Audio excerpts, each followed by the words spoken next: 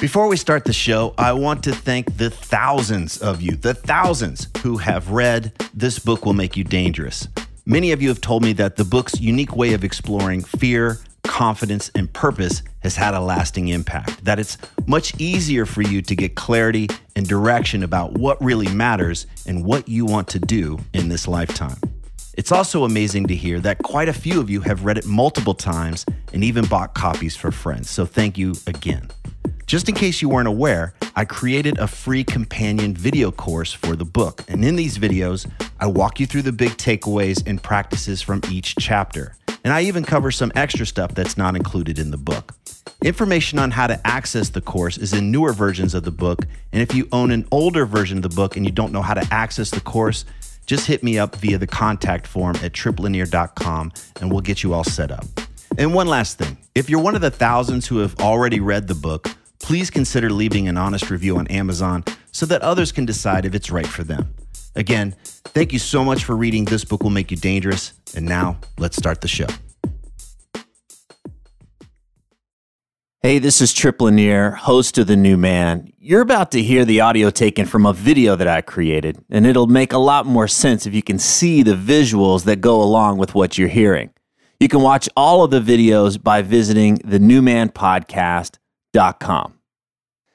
Today we're going to talk about goals, the hero's journey, and what we can do to stay off the hamster wheel of scarcity and fear in our lives. I'm Trip Lanier. For over 12 years, I've spent thousands of hours coaching folks to get out of the rat race, become an authority in their field, and make a great living doing the work that they were put on this earth to do.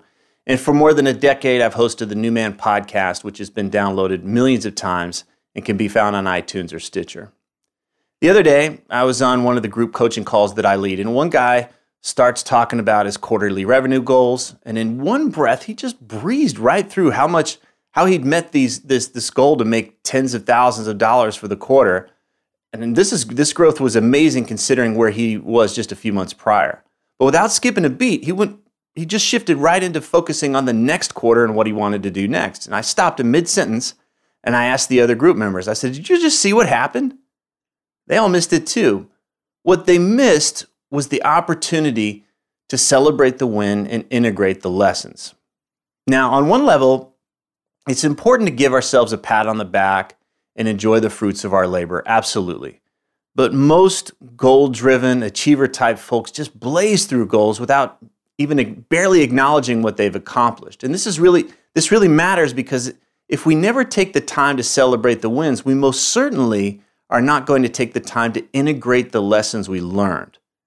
This means we may get a lot of stuff done, but we won't grow or learn from all of that work. Even if our numbers are going up internally, we stay stuck on a hamster wheel, usually one that's fueled by fear and scarcity, because no matter what we do, it's never enough. If we break down Joseph Campbell's famous hero's journey into three basic parts, it's easy for us to appreciate the first one, which is the departure from our old way of doing things. And it's easy for us to focus on the second part, which is slaying the dragon, the initiation. But there's also a third part of the journey, and it's just as important. It's the return.